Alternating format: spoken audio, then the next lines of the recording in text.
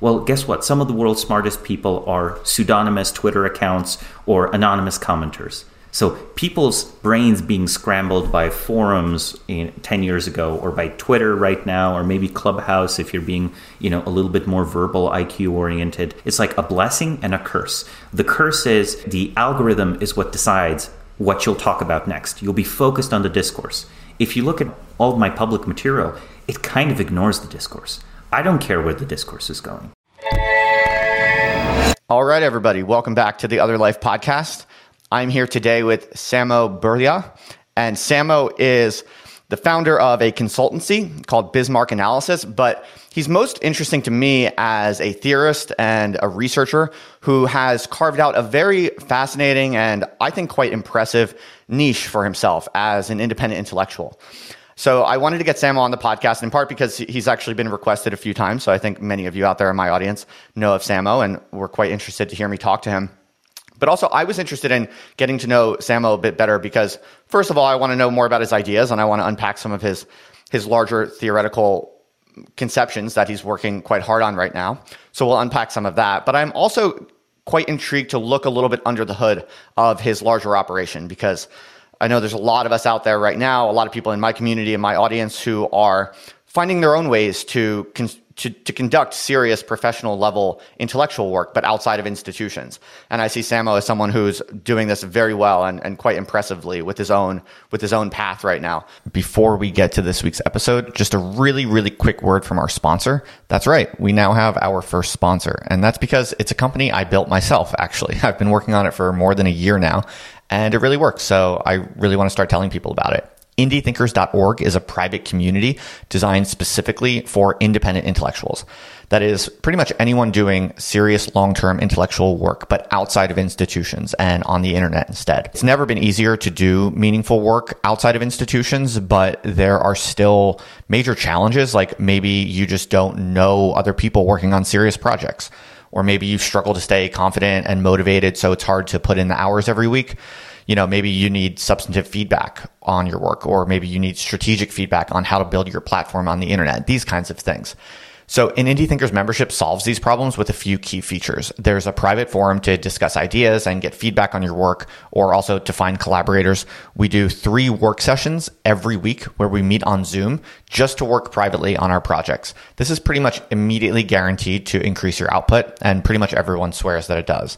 So we also do monthly conferences where we actually share and discuss and present our work and give and get feedback on it. A little bit of substantive feedback, but also some strategic feedback on next steps. And we kind of think those things through together. Finally, there's a content library that's filled with useful audio, video, and text documents where it's basically all about giving you the practical instructional materials that you need to do this stuff better.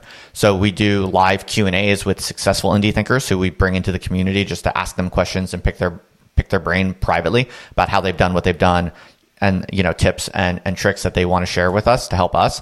But we also have videos and screencasts and things like that show you how to do different things, like whether it's how to build a blog or how to automate your workflows or how to plan a book project, that kind of stuff, and much more. So Indie Thinkers is not cheap, and it's really not for everyone, I want to stress. It's really only for people working on serious long-term creative or intellectual projects outside of the normal institutional tracks, which usually provide built-in support structures. Like if you're a professor, there are already things built in that enable you and empower you to do this kind of work sustainably over time. But if you're working on the internet, you don't have those institutions, right? So I've designed this to pretty much be everything you need to do that kind of work over the long term on the internet. And so if that describes you and your goals, then I definitely would personally encourage you to request an invitation. I wouldn't be sharing it if I didn't believe in it. You can do that at indiethinkers.org. And when you request an invitation, I'll see it. And if I think you're a good fit, I'll just invite you to join us. So that's it. It's just indiethinkers.org. All right, that's all I got, folks. Now on to the podcast. So first of all, just want to thank you, Samo, for coming on. How are you doing today? It's an excellent day here in Slovenia. Justin, thank you for having me on the show. I've been looking forward to this. You, I believe, came from Europe to Silicon Valley in around 2014, where you pretty quickly met some, I think, fairly influential people, probably some wealthy people. And this, as I understand it, kind of gave you the social context for creating what is now a successful research consultancy called Bismarck Analysis. And if it's okay with you, I kind of want to start here to give people a sense of, your story and immediately start unpacking, how were you able to do this, right? So first of all, the first question that comes to my mind is, you told me at one point that, it's not too hard to meet powerful people. The hard part is having something to say to them. I found that a very interesting comment, and I think I know exactly what you mean, but I'm curious in your case, tell us, when you first went to Silicon Valley, what did you have to say to people? Well, first off, I wanted to talk about them. I wanted to talk about them. I wanted to talk about their life, their success, and also what they had seen in the world. I was very interested in Western elites. That was kind of the stage of my research project. And you're never going to find a good anthropology paper on Western elites. So your only real option, your only real recourse is to go talk to them, right? Over the years, I ended up going to places like Davos, etc. But Silicon Valley was my first beachhead, right? It seemed to me, obviously, I should talk to them. And everyone likes to be flattered. And interest is the most sincere type of flattery, honestly. It really is. So showing up with some empathy for the powerful is also quite unusual.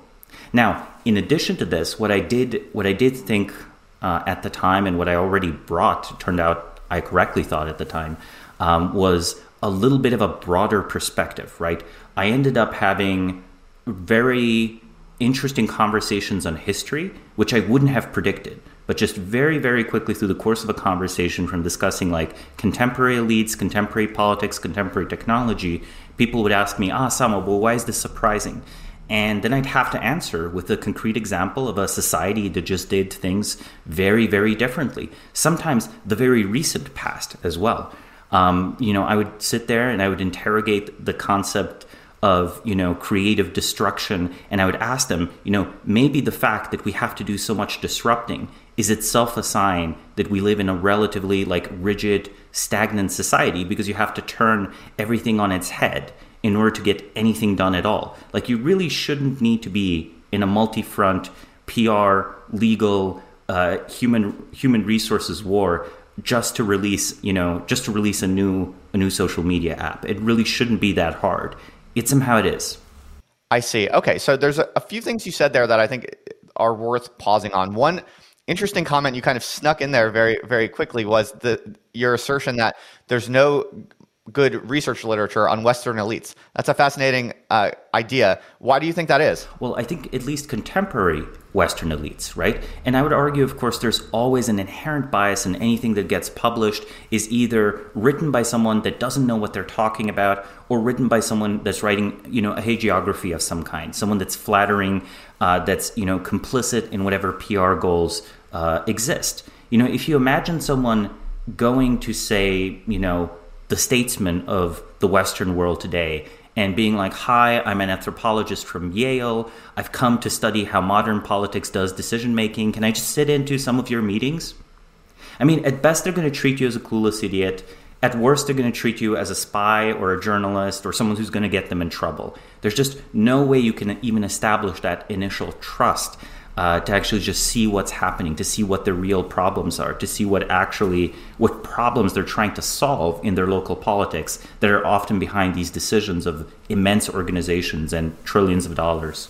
Okay, that's fascinating. So something I'm kind of hearing from you is that when it comes to elites, influential people, wealthy people, I think a lot of people out there have a mental model where they imagine these elites to be, they imagine them as very admired, very in demand, very, too busy to talk with people. But kind of what you're suggesting is that, in fact, Western elites feel generally misunderstood, neglected, loathed to some degree, and encountering someone who's thoughtful and intelligent and working on serious high-level intellectual problems, who has some kind of realistic understanding of the actual situation that Western elites are in, you're basically saying that is immediately quite interesting to Western elites. And if you have something like that, or you're working on anything that really resonates on an authentic level with these people who often feel generally neglected in a sense by the culture, they're quite favorable to learning from you, or at least meeting with you and hearing a little bit more about whatever it is you're up to. Am I hearing that correct? Yep, that's completely correct. And in a way, it shouldn't be too surprising, right? I think in a way we, not to let them off the hook. They certainly are in fact complicit in a lot of the problems of our era. But by default, I think we blame them for all the problems of our era, right? Like I feel like the relationship between, say, like, something like a ruling class and something like the citizen is always fraught. There's always a question of, well, who fears who more? And current political philosophies in the West, like they constantly suggest that, if someone is sufficiently above you, they're kind of your enemy. You're supposed to be suspicious of them. You're supposed to be critical of them. You're supposed to be competitive with them, et cetera, et cetera. Now, to flip this on the other side, while we have this mythology, within their own organizations, everyone is a yes man. Everyone wants to get on their good side.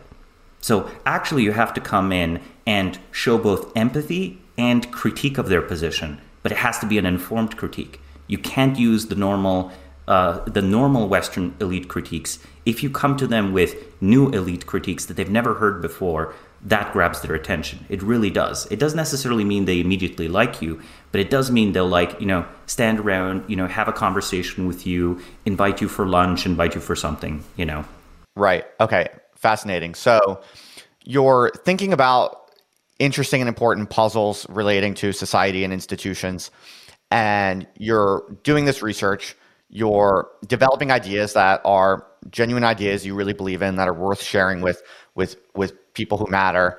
You go to Silicon Valley and you're able to pretty quickly start having conversations with people who matter and people who are interested in your ideas.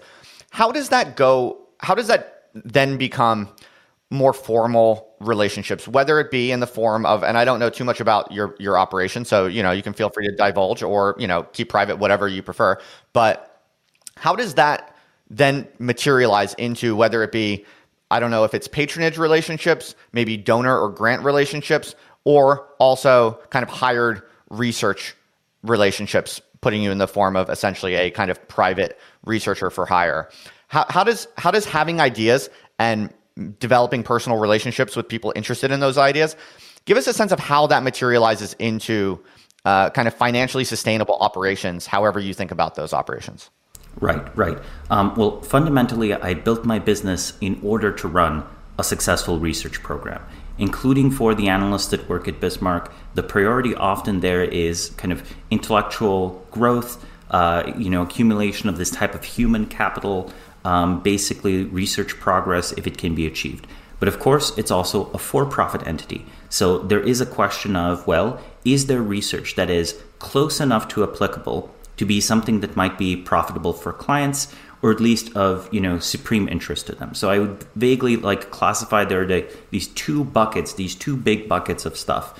One, research that is on specific organizations, institutions, where the correct answer is useful enough for their ongoing efforts, their ongoing strategy. In that case, you actually have to know quite a bit about the client. On the other hand, is something that you could consider philanthropy, but I almost it's almost like fundamental intellectual curiosity. Like things that just in an ideological sense to the person in question, they would want to hear answers. They would want to understand. You can get all sorts of interesting research funded. You can get research funded on, the distant history of mankind, when exactly civilization arose, the question of in which conditions this political violence arose, which kind of straddles the border between, this kind of like large intellectual curiosity and something very practical, right? Obviously, you need to think about, how stable is a country? How stable are the conditions in a country? You might be especially targeted if you stand out in some way. So I was saying you might get anything funded from, research into, the distant history of mankind, research into what are the bottlenecks on technological research in the modern era, which Western governments are perhaps the most flexible and are the likeliest to undertake serious reform, or, stuff that's oriented towards questions of nuclear war or global pandemics, or any of that other stuff that starts becoming more conventionally philanthropic over time.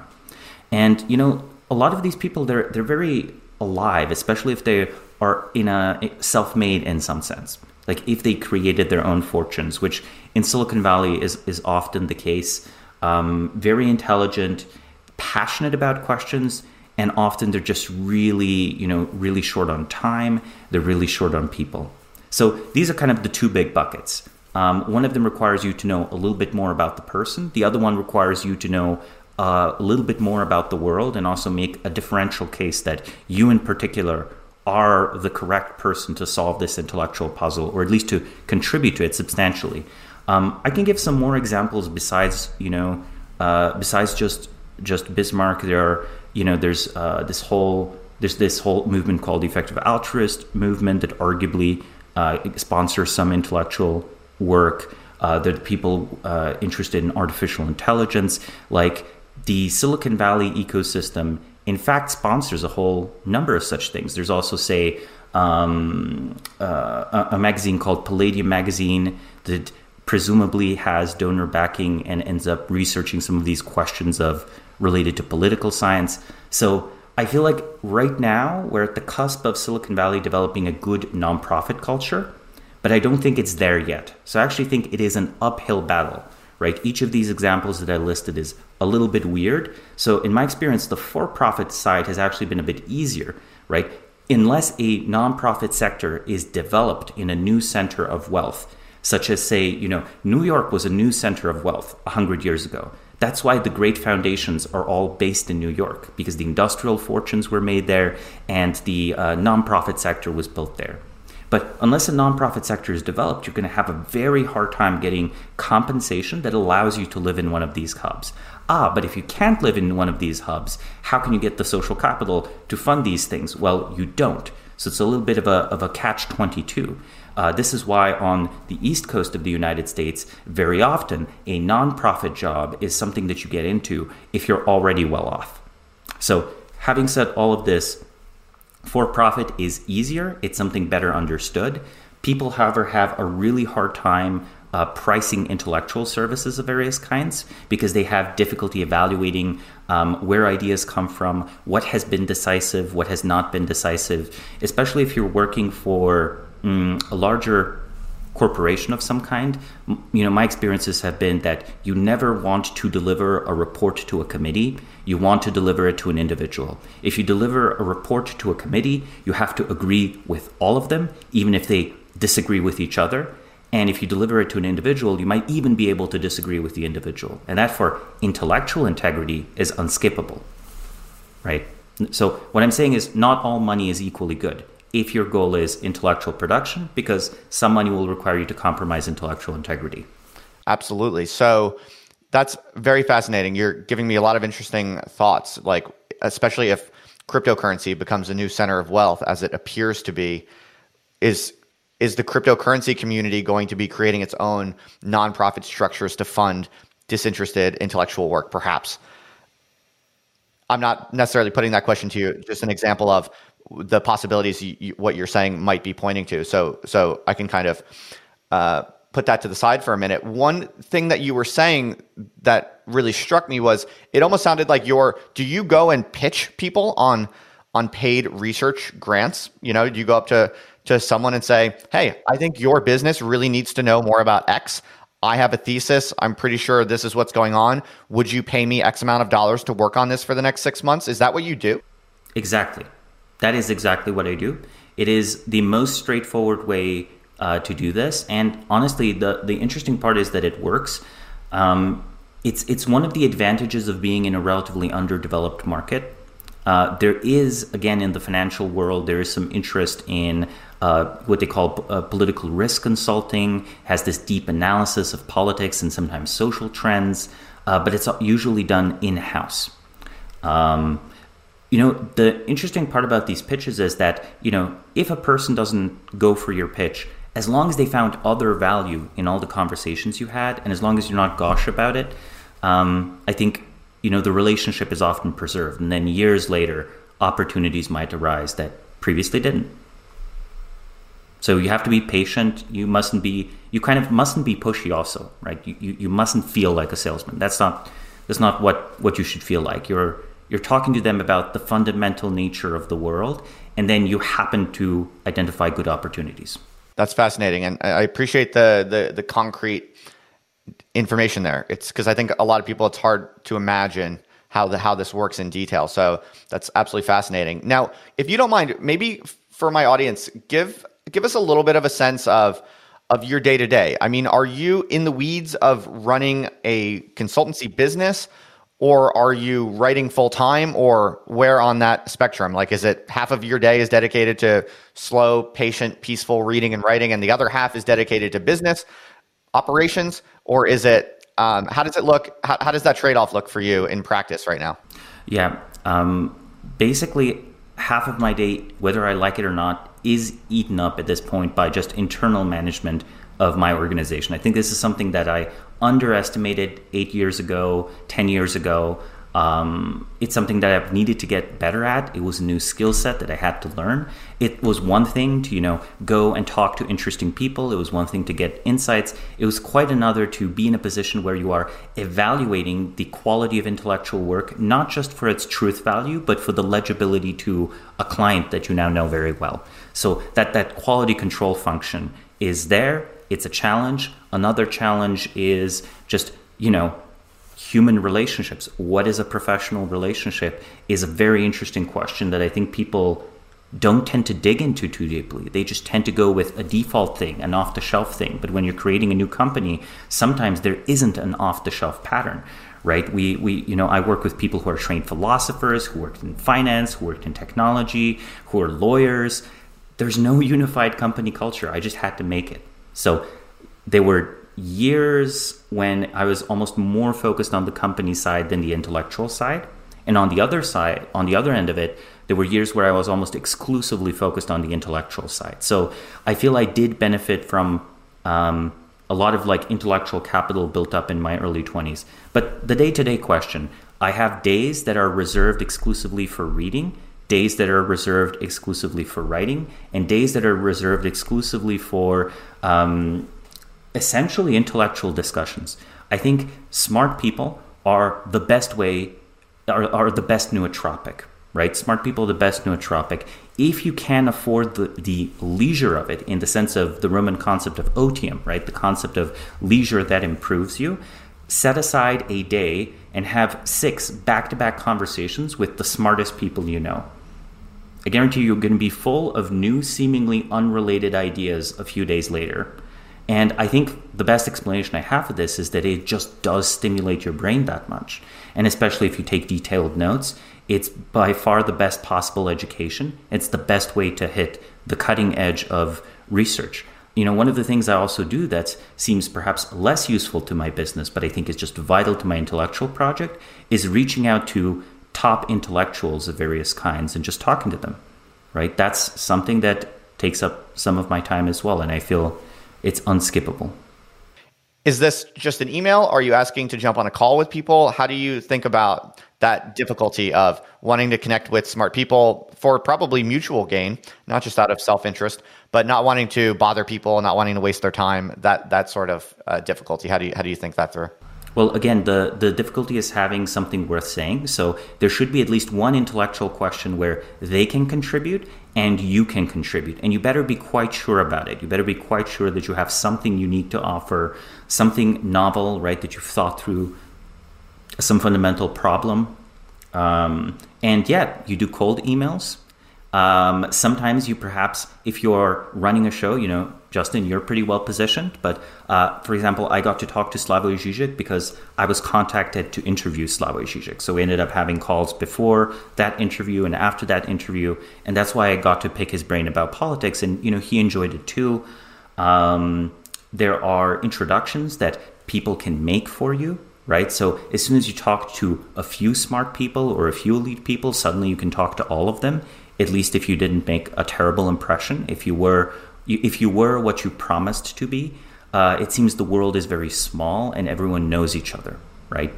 And then, I think a call is irreplaceable. I think emails can be valuable, but unless you have a call or an in-person conversation, you're never going to pick up the intellectual dark matter of that person. You might know or to ask something that's typical to ask for their field. But if you wanted to figure out what their ideology is, how they think, how their neurons fire, I'm sure you've had the experience of just looking at someone's face and feeling like you kind of understand how they think now. After, all their tics like seem to be a little bit different. The cadence of speech is a little bit different. There's something that's really hard to put into words that I think is picked up in face-to-face.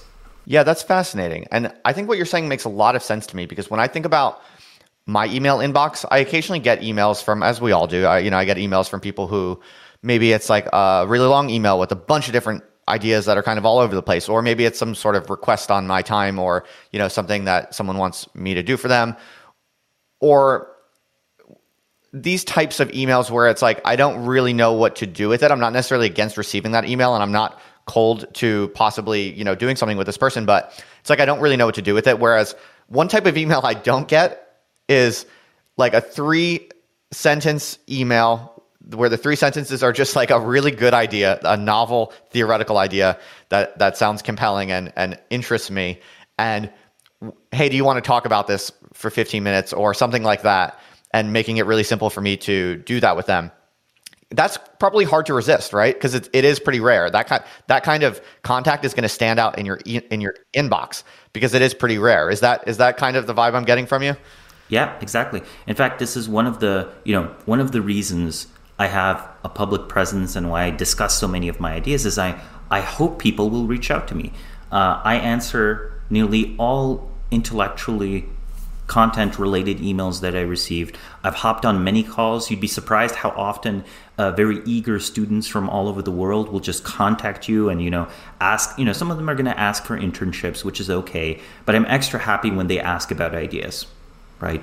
And often after a brief correspondence, I'll do a call. They, like you said, they stand out, these emails. Something I'm getting from you is just in your ethos and your larger style of managing your operations is it seems there's a really high return on quality in all things. If you're really spending a lot of time doing serious reading, doing serious writing on serious ideas that are real and meaningful, using patience and a certain kind of calm, poised, purposeful attitude, it's kind of remarkable what you can do in terms of building relationships, building businesses, building projects. Whereas a lot of people, I think, and often very, very smart people who have great ideas, who do actually read a lot, and maybe they do write a lot of blog posts, or they're involved in many things and they're very smart, but they're also just so distracted and trying to do a million things at once, and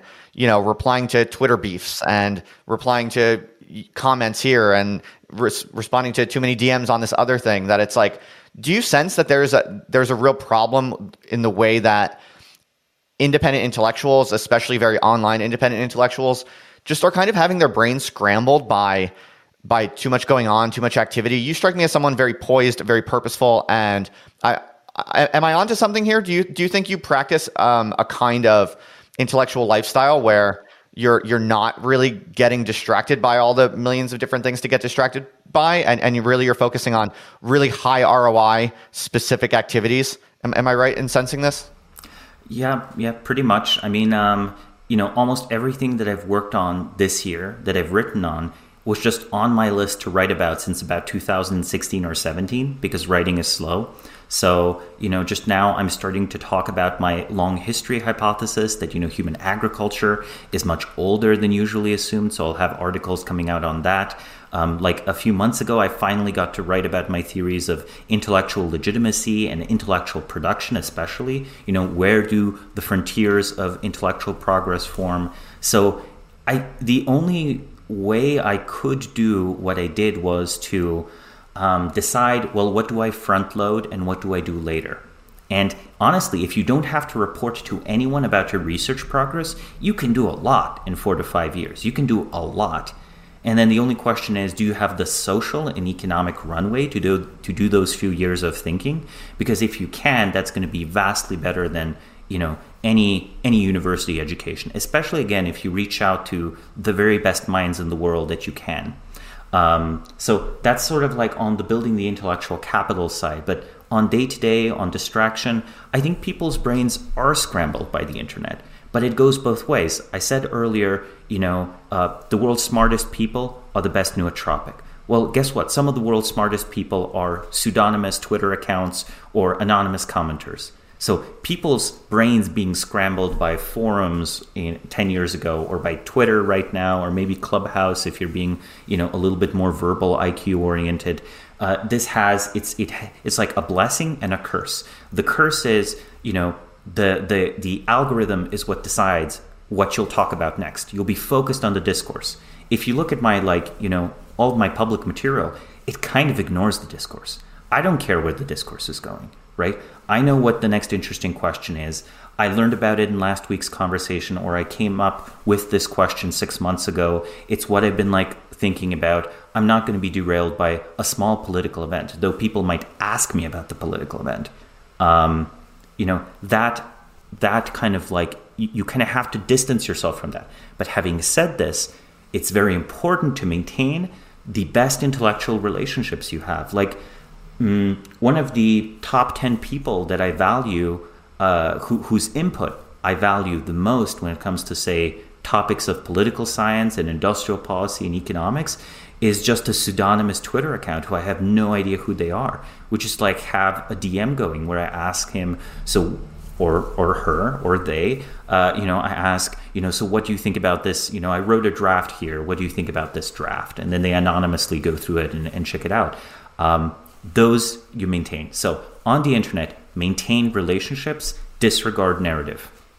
I love that. That makes a lot of sense. And I think I broadly agree. Now, you write a newsletter and you write a blog. And by the way, I'll have links to all of these things in the show notes for anyone out there who wants to check out Samo further. So clearly you are savvy to the basic needs of maintaining an internet presence and growing an audience in that way. You don't reject that altogether and some of the distractions that might bring about. But I also get the sense that you're not super active all over the place on all the different platforms. You're not aggressively building a Clubhouse following.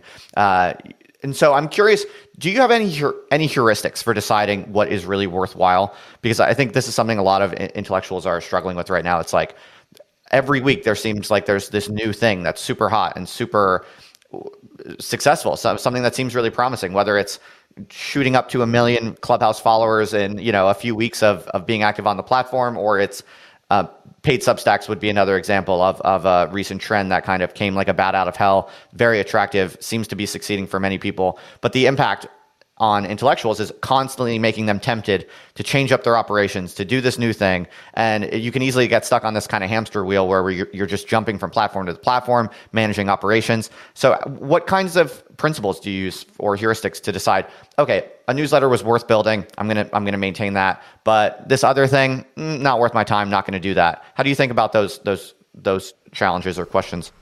I mean, a lot of the bigger bets that I made years before any of this emerged, right? Like say, my newsletter isn't monetized. It's not something that I've considered immediately monetizing.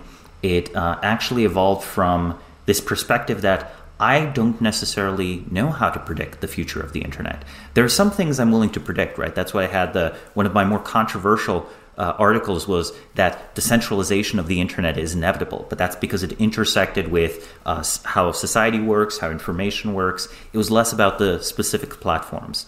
I think on a platform, you're necessarily a product. So no matter which platform you commit to, understand that this is a marriage of convenience. You'll be there for a few years. Who knows? If the political winds change, maybe you'll be canceled.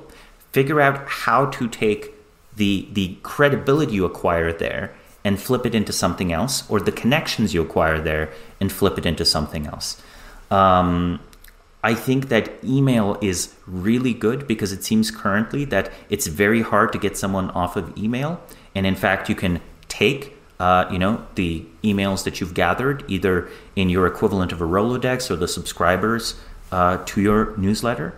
So I think investing in email is very good. In fact, when I was writing the initial newsletters, I often would just write for a group of 5 to 10 friends. And I was thinking, and if any of these hundreds or thousands of people get value out of that on top of it, that's even better.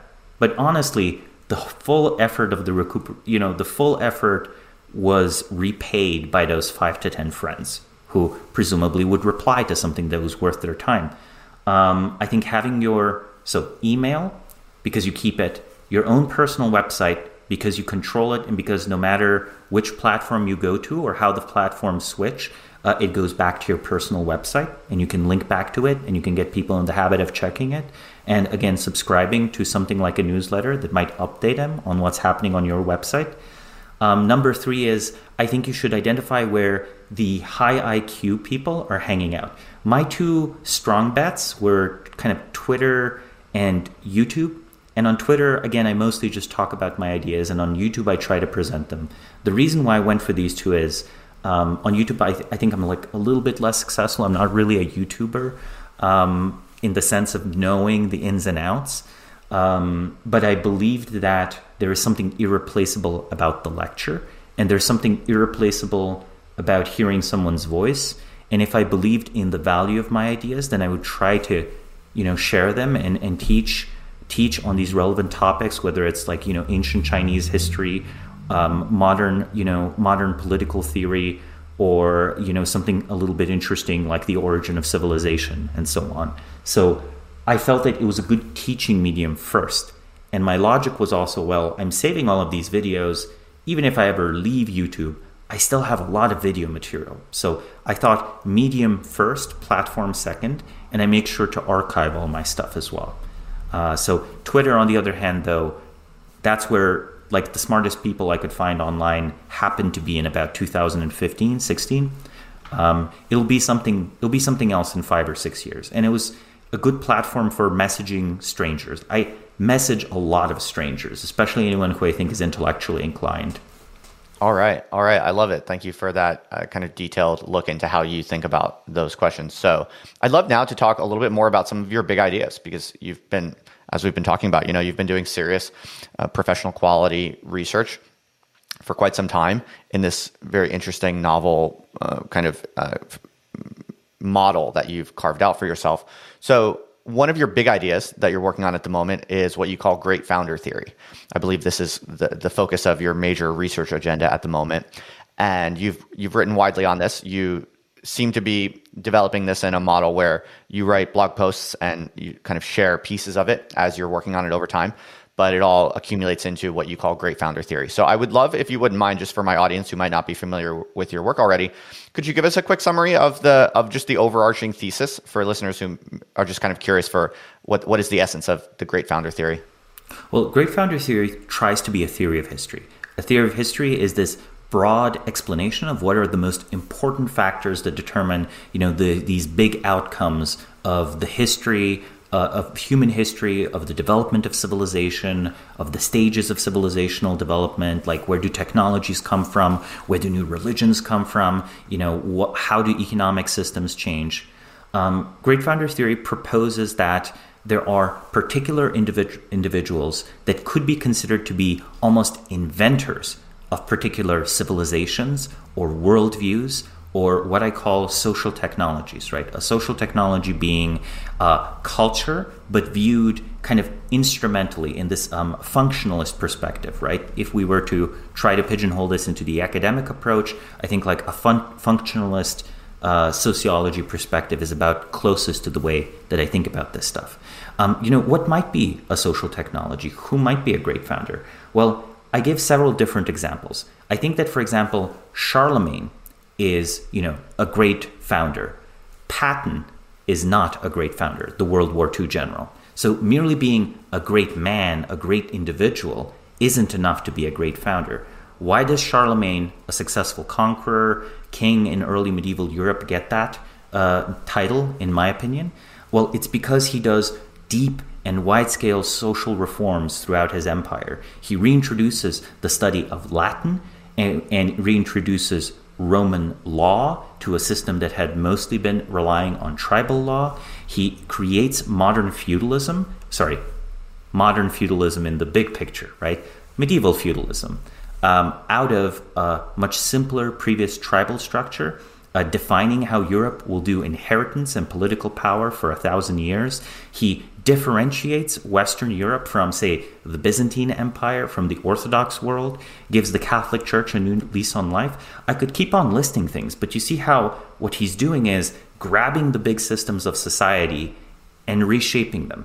Now, I'm not saying he knew where Western civilization is going to go. I'm just saying that he was very intentional about doing things like, being crowned Holy Roman Emperor, or upsetting a lot of his political allies by introducing a reform as to how, the aristocrats of the Frankish kingdom are going to raise their children, or by, say, partially replacing his tribal power structures with a more bureaucratic, sort of church-administered Roman law type structure, right? He was very intentional in that. Like, maybe it was more instinct or maybe it was more planning. I kind of don't care. Now, of course, it's easy to do this if you're a ruler, but what if you're not a ruler? Who else might qualify? I would argue that Confucius and arguably also Aristotle both qualify, where I note that Aristotle is not just a philosopher, he is a tutor to Alexander the Great.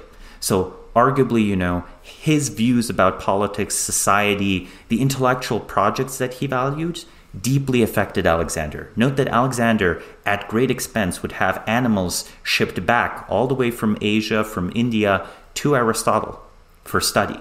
So the idea that they were alienated from each other later in life, I think that just doesn't hold water, right? So you could debate maybe the real founder there is Alexander rather than Aristotle, but I think the flourishing of Hellenistic science actually is a piece of evidence towards Aristotle because they build on him, right?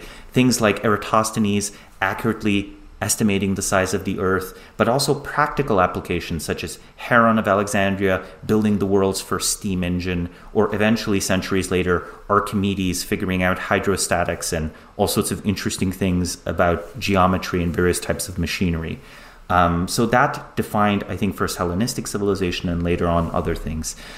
Confucius is interesting because I would say he's the most successful movement builder in human history, because he's like, Chinese civilization is fragmented. We need to rethink all our rituals. Then we need to teach the princes how to perform these rituals and how to be virtuous rulers. And then we're going to have political stability again.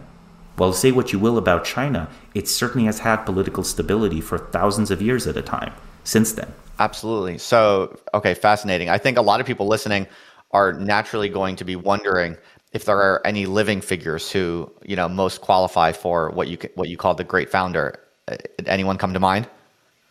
It's an interesting and difficult question. It's difficult because, it's sometimes too soon to tell who is posing and who is, seeding the seeds of a new society. If you say, look at a politician in France like, Emmanuel Macron, he's saying, oh, the French Republic has to think for itself. We can't have American ideas at our campuses. We need to believe in the greatness of French civilization. Well, okay, what is he? Is he reshaping French society, or is he just behaving the way we've always expected French presidents to behave? I mean, the French themselves have always expected the president to at least have intellectual pretensions. That's a difference between France and America. But no, these might just be pretensions. They might not have substance. So I think for say, Macron, I would bet against it, but I wouldn't be shocked if in his 60 years he is remembered as important as Napoleon. For a little bit controversially, I thought that maybe Putin would be a successful refounder of Russian civilization. I'm currently a little bit more pessimistic on that because over the last 5 years, I've seen that he has failed to reindustrialize Russia. So Russia's economy remains tiny. They produce advanced technology, including drones, but they've not really grown an industrial base. He's sort of revived Orthodox Christianity, but note the emphasis here is on revived, not reformed. It's like, let's put it this way, he is a live player in the live player versus dead player dichotomy I play around with, but I don't think he's a great founder. So maybe that's a disappointing answer. Yeah, no, that's excellent. It's interesting to pause on how this theory of the great founder does cut against the grain of a lot of contemporary opinion, I would say, insofar as one very common idea, which I think has a lot of respect and for some good reason, says that a lot of the most important innovations or discoveries or phenomena in modern society are increasingly of a crowd-generated nature. And one could think of a few different examples, perhaps, but Foucault talked about the death of the author, and there are many kind of intellectual currents that seem to suggest that the importance of really strong individuals is actually receding from significance. and that the ship has sailed, in fact, arguably, on truly great individuals in this very crowd-based, network-based society that we now live in. I take it that you disagree with this, but what would you say to critics who might make that argument to your theory about the significance of great founders? Yeah, I'll start my rebuttal by conceding a small point. I think that scenes, so small groups of people, can develop something like scenius, so the genius of scenes. They can, in fact, think together. But I think, to really get to the frontier of thought or action requires many, many steps away from the crowd. So almost by definition, I think the crowd never can find the next surprising, truly unusual thing. Small groups of people, yes, something like anything from 4 to 30 people. If you look at the historical context of, say, the salons in 18th century France, or the intellectuals that might gather, or the doers that might gather at the courts in Renaissance Italy, and the sort of scientists of the early 20th century, such as Albert Einstein and so on, engaging in things like the Olympian Society, quite appropriately named, which was just a fancy name for a bunch of friends gathering together over wine and discussing the cutting edge problems in physics, and then the unusual part, solving them, right? These scenes, that I think is super important. Those networks are super important. You can see that even from my entire intellectual strategies to just try to become smarter through those networks. Now, having said all of this, I already talked about scaling. I think the reason why we believe that great crowds of people achieve things is because the people who move these crowds today tend to want to be a little bit quieter about what they're doing. We don't see it as legitimate to be a powerful or brilliant individual in quite the same way we might have in the 16th century, or quite the same way we might have, honestly, even in the 18th and the 19th century. Right? In the 19th century, you might hate Napoleon because you are British, but you admired Napoleon the man as larger than life. Do we have that generosity of spirit in us today, or would we just hate the enemy? I think we would just hate the enemy. So I think that there's a desire to hide. That's, you mentioned crypto earlier. If Satoshi Nakamoto is in fact an individual rather than a department of the NSA, he in fact has chosen to hide. They have chosen to hide, likely with very good reason, no? So is Bitcoin really this bottom-up movement, or is it the work of one man? And I think the answer is sort of the one individual or the small scene, they cause the crowds of millions to move, right? So I kind of historically, to give another example, I believe more in Vladimir Lenin than I do in the inevitability of socialist revolution in Russia in the 1900s. That's interesting, because you foreran my next question, which was going to be, does Satoshi Nakamoto, support or argue against your hypothesis? It's a tricky one. And you mentioned the possibility that it might be some kind of federal plant. I think that's kind of interesting. Are you perhaps more skeptical of Bitcoin than perhaps other people in our milieu? I think it's a great investment, but I am skeptical that it will meaningfully change the balance of power in the Western world. So I don't expect it to be the source of reform in the West. Say, even if Bitcoin becomes the default currency, I think the government will simply outlaw anonymizing services. And then do you know what you have? You have a distributed tamper-proof ledger. Couldn't the IRS wish for a nicer gift? So I really think it's just, it might even make taxation easier once the dust settles. But there's a lot of stuff that happens before the dust settles. I also think that, Bitcoin's super interesting because it is sort of, on one side, it's an information technology. In another sense, it's one of the few information technologies that's a genuine social technology, right? It actually does overcome coordination issues. The invention of Bitcoin is the invention of either a new kind of money or a new kind of legal contract. I think I have to say that, yes, Bitcoin is a social technology. It actually qualifies, even if it's implemented in code rather than in the psychology of human minds. And let's be honest, the way Bitcoin has evolved, it's as much implemented in human minds as it is on code, right? Really, the fandom of that currency is something else. Absolutely. Fascinating. So what I see as one of the other major vectors of your research has to do with intellectual legitimacy. And it's something I've thought about for quite a while, and I've written quite a lot about as well. So I thought this would be a natural next stopping point for us to discuss. I'm curious, just to start, kind of for the audience, to help the audience gain a sense of your interest in intellectual legitimacy and what you have in mind when you talk about that. One kind of dumb but maybe interesting question to start with is just what is the essential difference between popular ideas that people like, or ideas that spread, versus legitimated ideas? Yeah, I think that there is often the case that there exist popular ideas that people believe are not appropriate to bring up in polite company.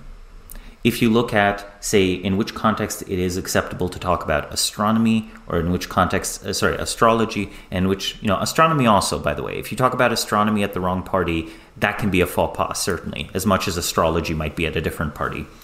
But, there's an associated status ranking with ideas. There's an associated seriousness with ideas. I think that whether we like it or not, we always conflate the messenger for the message, right? We can do all sorts of experiments. I can have the same exact lecture delivered by someone who's 2 feet taller than me, or 1.5 feet taller than me, a giant. And I'm pretty sure people would find the ideas even more compelling than if I present them. I can present them, dressed professionally, or I can go there unshaven and, dressed like a homeless person. San Francisco, you might not even be able to tell who's the professional and who's the homeless person. But the real thing about this is that what feel like impartial natural responses are very much partial responses, right? We're social creatures primarily. In fact, most of our thinking is outsourced rather than insourced. Most of the ideas we share, we got from somewhere else. So in a way, if you really want to engage deeply with your own thinking, you have to accept the extent to which perhaps you're not a pure individual. And if you start to do that, interesting phenomena happen. You start to make these observations about there are things everyone knows but no one says. There are things everyone knows and everyone says when they want to do some vice signaling. There are things that almost no one knows, but if you say them, everyone recognizes. This inner logic of ideas explodes in like these playful social experiments you can perform. I'm sure you've had a very intellectual career yourself. When you bring up ideas and social consequences, seeing people's responses is half the fun, right? It's a set of lighthearted social experiments. So I encourage people in the audience to really consider, what does it say about a person to bring up a topic? What's the explicit text and what's the subtext? Now, having said all of this, I still believe that, there is such a thing as truth. There is such a thing as content. It's not just all how we are interacting with each other, how we're regulating our social lives. But it is the case that truth or ideas must live among us, right? They have to live in the flesh, in actual people. So if a certain truth about nature, about the universe, cannot live in human society, then, well, humans are never going to learn about it. Fascinating. So to give you, let's say, a hard example, just to kind of tease out what you consider to be the criteria of intellectual legitimacy. Take someone like Diogenes, the famous philosopher, you could call him, although he was really more of what we would today think of as a performance artist. Famously, or a troll. Lived on the street, kind of like a homeless man, and engaged in a variety of quite odd acts, ranging from barking at people to other kind of bizarre performances. And you might probably already be aware that Alexander the Great is very famous for having said, "If I were not Alexander, I would wish to be Diogenes." Does Diogenes and his teachings, if you want to call them that, do they have intellectual legitimacy at the time? Or is that something different? I think they straightforwardly did. Because, his teachings were about a certain approach about the world and how to evaluate it. Also note that Diogenes was approached by Alexander the Great. He was already famous, right? if this was performance art, he was the Lady Gaga of performance art. I guarantee you, Alexander was not approaching random Greeks living in barrels saying that everything sucks, okay? He was approaching Diogenes, right? Sure, right. But Diogenes is not, pitching, right? Diogenes wasn't sending an email to Alexander. So I guess what you're saying is that, because Diogenes' teachings gained a reputation that won over the applause of powerful elites, is that itself a kind of indication that they have gained legitimacy? Is that how you think about it? Pitching, it's like it's a very startup terminology. It's very startup terminology. I think that there's no issue with it, but ideally you just put your stuff out there and the quality speaks to yourself and people come to you. And with Diogenes, he did put his stuff out there, right? The whole city was talking about him. He was a known quantity. He was someone that you might disagree with, but you're definitely going to tell an amusing anecdote about Diogenes, even if you disagree with Diogenes. So this is where fame and infamy are interestingly non-overlapping. I sometimes joke that, if you owe $1 billion, you're still a billionaire. So I feel like there are many people who used infamy to bootstrap to the attention of elites, right? And then, if you're not threatening in a way where you might be seen as seditious. Again, note Diogenes is operating in a world where philosophers are occasionally killed for their teachings. So being over the top crazy also makes you harmless. No city council was going to put Diogenes to death. A city council, a gathering, a jury did put Socrates to death. Possibly because Socrates was, hanging out in rich people's houses rather than in the streets in a barrel. Interesting. But you would say they both had intellectual legitimacy. Yes, I would say that they both had intellectual legitimacy. And really the key thing about it is that if you query your own intuitions about what is intellectually legitimate, you realize that you are evaluating the quality of an idea and yes, the status of an idea, but also kind of is this idea pro-social? So I would almost reframe it and say, the case for intellectual legitimacy is that you don't want disaligned intelligences terraforming society. There's this really interesting example where there was I was 10 years old. We were playing Risk, it's a stupid board game with some other kids from the block. And I found a clear typo, which I later confirmed was a typo in the rules that changed how the rules should be interpreted. I tried to argue this to the other kids. And then at one point, a kid just takes me aside. It's like, Samo, stop wasting time. Look, even if you're right, you're too smart. We don't know whether you're trying to trick us, okay? So we're going to play the rules. We're going to play the game the same way we always played it. That, by the way, reveals that I was an insufferable 10-year-old. So I hope I got better over time. I should have had more social skills. I probably would have gotten my way if I wasn't so obsessed with showing off. So if anything, I caution the audience to show off less. It's very important to have substance first, right? And only then the other stuff. But I think society is like those kids always. Why should we go with the thoughts of an intellectual that straightforwardly hates us? That's why the bitterness of isolation of thought is kind of, it's poison, right? It's self-poisonous. I think to truly have your ideas flourish, you must love society. You must love the people in it. And, genuinely try to be, kind of benevolent, to be positively oriented. And I think rebellion is a useful thing to start with, but it ultimately limits growth, because it is still a rebel always assumes that they will be destroyed. I would claim that subconsciously, very quietly, they kind of assume that eventually they're going to get me and I'm going to be this tragic figure like Galileo or Jan Hus or whatever. I'm going to be burned at the stake, and I'm like, okay, so it feels like you've already written your play. Why don't you write a better ending to it? How do you think Substack converted the paid newsletter into a more high status, we might say legitimated medium? Because, the paid newsletter used to be seen as this kind of vulgar commercial medium, fit for salespeople, marketing people. But now all of a sudden, authoring a paid newsletter is impressive. It's cosmopolitan. If you're successful on Substack, that's the kind of thing you want to share at a New York City cocktail party, whereas it wasn't before. So from your understanding of intellectual legitimacy, what do you think Substack did that was so clever, or what's the trick there?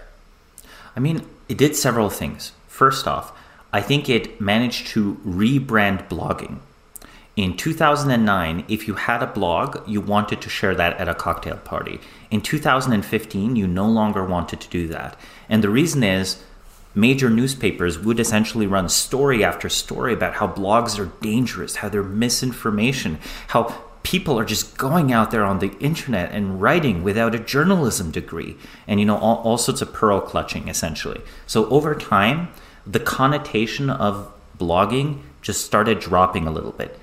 It's been rehabilitated, but it was very helpful that when you said, I'm starting a Substack, you could say, I'm starting a Substack rather than I'm starting a blog.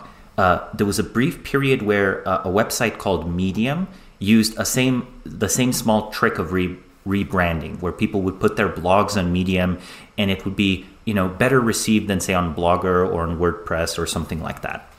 So there was a small rebranding effort just right out the bat to have something that's reliably not called blogging, even though it basically is blogging. Second, emails can be very personal. You read them in the privacy of your own browser. Arguably, what you receive in your inbox is the last remnant of the internet as it existed before the social media age. Substack does not comfortably rest in the social media box. You can kind of argue it's social media, but it really is more about the writing than about who's doing the writing. So that's number two. You receive it in your inbox. You didn't, you didn't visit it on a specific website somewhere. Though you can also do that. So that was a little bit of the genius of Substack. But isn't the inbox still a kind of vulgar place, right? It's where you get your business messages. It's where you get letters from your boss, or where you send, messages to your employees. So I'm not sure I find that itself a convincing answer. I mean, what about putting it in the inbox would increase its legitimacy?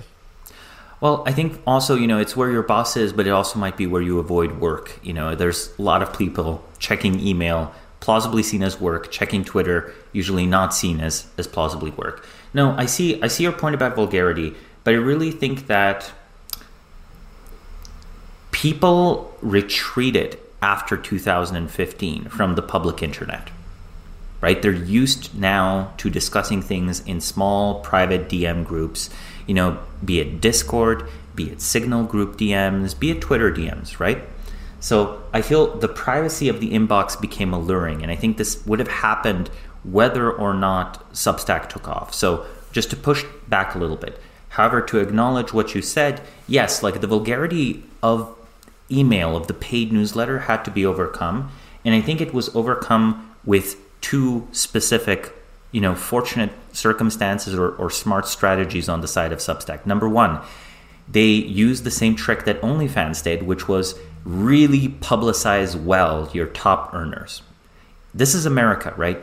Anything that makes you enough money is morally legitimate, okay? That's just how it works.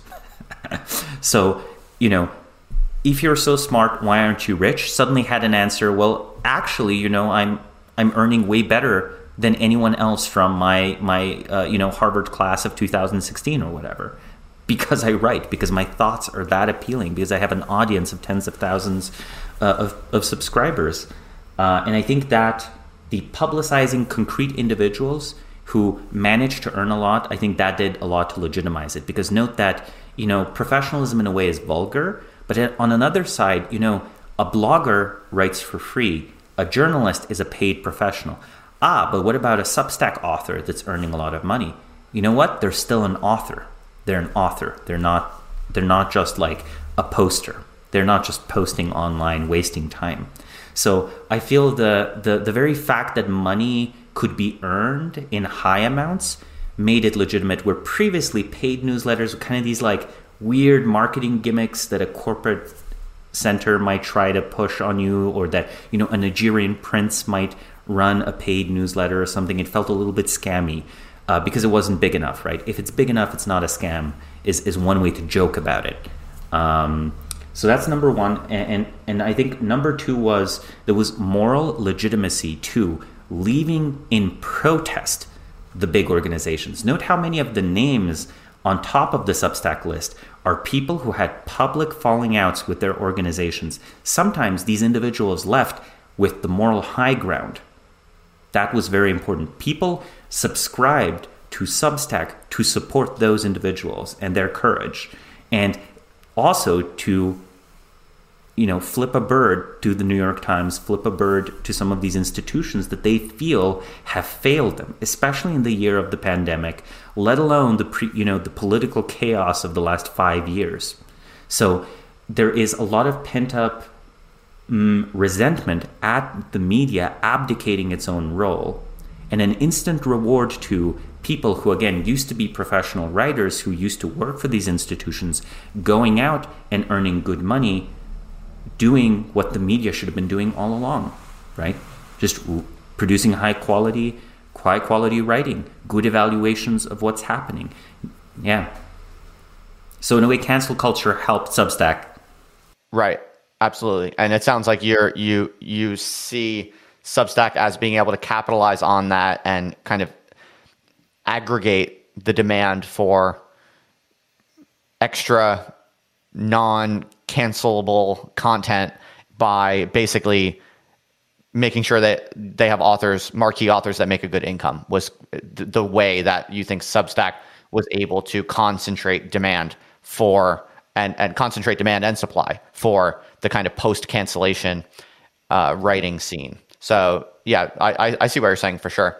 Now, you named your consulting firm Bismarck Analysis, presumably referring to the great Prussian statesman. So what's so interesting to you about Bismarck? What was the main lesson you took for him, or what do you find so special about Bismarck? I mean, Otto von Bismarck is someone that's a very well-known historical figure, but in some ways I think he's still underappreciated. He embodied a lot of the qualities that I think, I should aspire to, at least in my professional life. So there's a note of personal admiration where, if you think about it, okay, you ask Machiavelli for advice. It's not clear he's telling you the truth. You ask Bismarck for advice. It feels like he's telling you the truth. You might not like it, but he's telling you the truth, right? And, Bismarck also doesn't flinch away from power as, say, a Machiavelli wouldn't. However, it still feels like that there's integrity there. Now, these are vague stereotypes that I'm referring to. These are just two names and their connotations, though obviously when naming a company, you should consider the connotations of your name. But his actual life bears this out. He's very much known for these sort of statements such as, you have more respect for laws and sausages until you see how they're made, is a quotation by him. From the perspective of my research, he came to my attention as the most likely inventor of the modern state. He created the world's first welfare state. He unified a previously disunified country into a whole. So the unification of Germany was done significantly on Bismarck's initiative. I note that this is one of the reasons Bismarck also admired Abraham Lincoln. He believed Abraham Lincoln was unifying fragmented North American states into a single unitary modern state. So I feel, he was somewhat socially conservative. So a lot of his a lot of his former allies and friends were surprised that he would endorse the welfare state. But his actual view was that, capitalism was more destructive to the Prussian social system because it invited socialist revolution. It left open these spaces for all sorts of weird political experiments. Also, he, was not interested in imperialism and colonialism in the classical sense. He believed that it would entangle Europe in catastrophic wars, which it did, right? World War I is partially fueled by colonial disputes and fragments. There's a thing called the Moroccan crisis that happens a few years before, the Archduke is assassinated in Sarajevo, where the Moroccan crisis was this thing where almost war erupted between Germany and what would later become the Entente. It didn't, but, it was a little bit of a powder keg. He believed in international order. He sort of redefined the way international elites related to each other, right? So he found concrete solutions to preserve the peace. In your essay, The YouTube Revolution and Knowledge Transfer, you write favorably about YouTube. Mostly you talk about its capacity for transmitting tacit knowledge which for people listening is basically kind of practical know-how that historically has always been difficult to distribute at scale. But I'm curious about why intellectual work on YouTube seems to still not quite be legitimated in the way that, let's say, Substack seems to be legitimating paid newsletters. I'm curious why you think that is, or what it will take for that to change, where, the often very brilliant philosophy YouTubers or brilliant science YouTubers who are often doing essentially academic level, professional level analyses or commentary on quite erudite and sophisticated topics. When do those people start to get the intellectual legitimacy that a Substack author gets, or what's blocking that? What do you think? Well, to be a little bit contrarian, I would say that actually YouTubers already have a route to intellectual legitimacy if they are willing to become filmmakers. You might have heard of ContraPoints. Whatever one thinks of ContraPoints, the material on that YouTube channel is intellectually legitimate. And part of it is it's clearly attempting to do filmmaking. It's clearly doing long form. So in a way, it's like counter-signaling the associations we have with YouTube.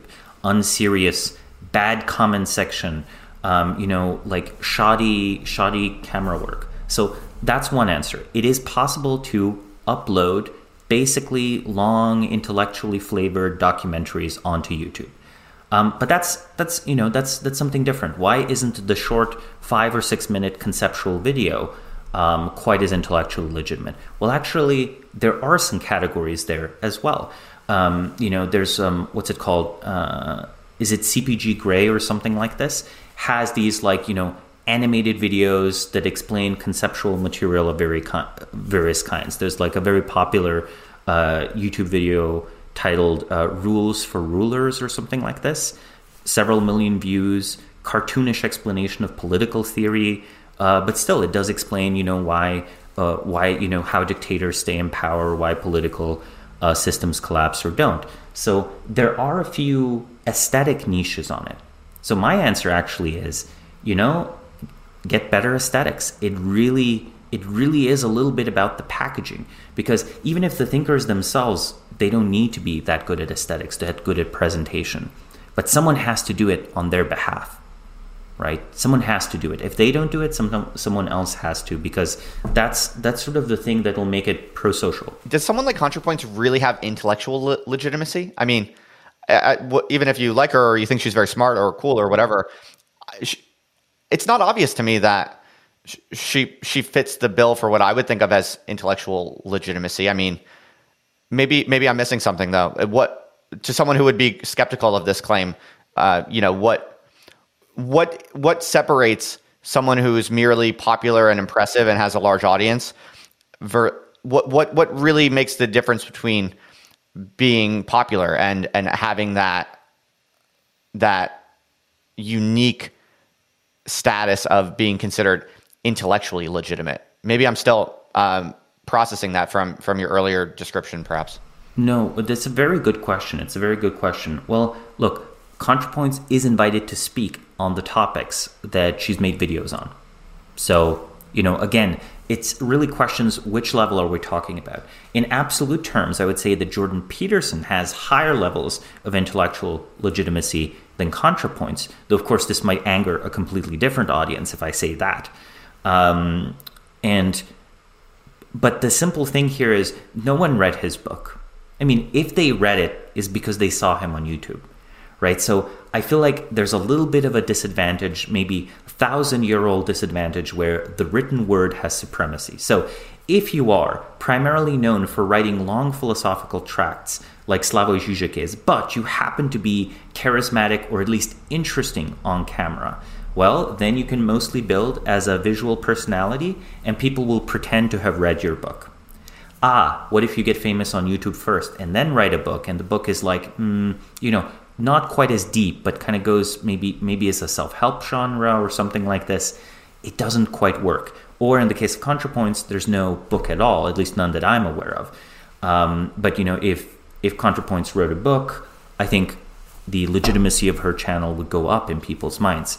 So a little bit of this is who who is the audience you're speaking to? And for right now, the stereotype seems to be that there are particular topics that are just not consumed on YouTube. Like, for example, no one would believe a mathematical proof presented in a YouTube video versus uploaded on, on one of the preprint websites. Same goes for biochemical research. I'll actually claim that philosophers are really close to being able to just present things in YouTube videos. I think there's like a few clicks missing, but I think there were several generations of public intellectuals that kind of did the work of normalizing this. And what are those few clicks missing? Well, look, there's something deeply morally good about providing actually effective self-help. There's, however, an unfortunate shadow of this. The shadow is most of the people consuming your work need self-help. Therefore, most people's first exposure to your work is by an acolyte who might end up being less than impressive. So, if we could get people on YouTube discussing the good, the true, the beautiful in real terms or whatever, or, maybe the ugly, the untrue, it doesn't matter. I'm not trying to evoke some type of bygone aesthetic. I'm more talking about topics that are really, really fundamental, but conveyed in conversational language and attract an audience that's high quality. It would need a YouTube video with the comment section where I could just read the comment section. So maybe the answer actually is one click that has to happen is you should vigorously moderate a comment section. Maybe even hire a person, like the philosopher should hire someone to moderate the comment section. And when people watch the video and then they go to the comment section, this is the first good comment section I've ever seen on YouTube. I guess smart people watch this video. Okay, I'm going to share this around. So that's one step. And the other step is, again, breaking the problem with the self-help frame. Ironically, I would say that maybe one should do self-help that is definitely not believed to be self-help. Maybe that's the moral optimum. Those are great points. I totally could see those points. I do think we as a society deeply need self-help because we're so atomized. Often we just need to do what we can do on our own. Arguably, even, the meditation fad is self-help under a different brand, but somehow that brand is sleeker. You can pretend that you're seeking deep spiritual enlightenment rather than letting go of resentment over your boss's shitty management practices. Fascinating. Excellent. Well, Samo, there are so many questions I'd love to ask you, as is always the case with my best guests, but I want to make sure you have plenty of time to get to your next meetings or whatever else you have going on today. So I feel like I'm just going to cut myself off here. And I want to thank you so much for sharing all these insights. I have a lot of people in my audience who are, genuine intellectuals in one way or another, but they're trying to find their own way outside of institutions. And there was just so much here from your experience, but also from your more substantive theoretical ideas that I think my audience will find very inspiring, but also informative and interesting. And so just all around, I'm very grateful for having you. Samo, this was excellent. Yeah. Thank you for having me on the show. Great questions.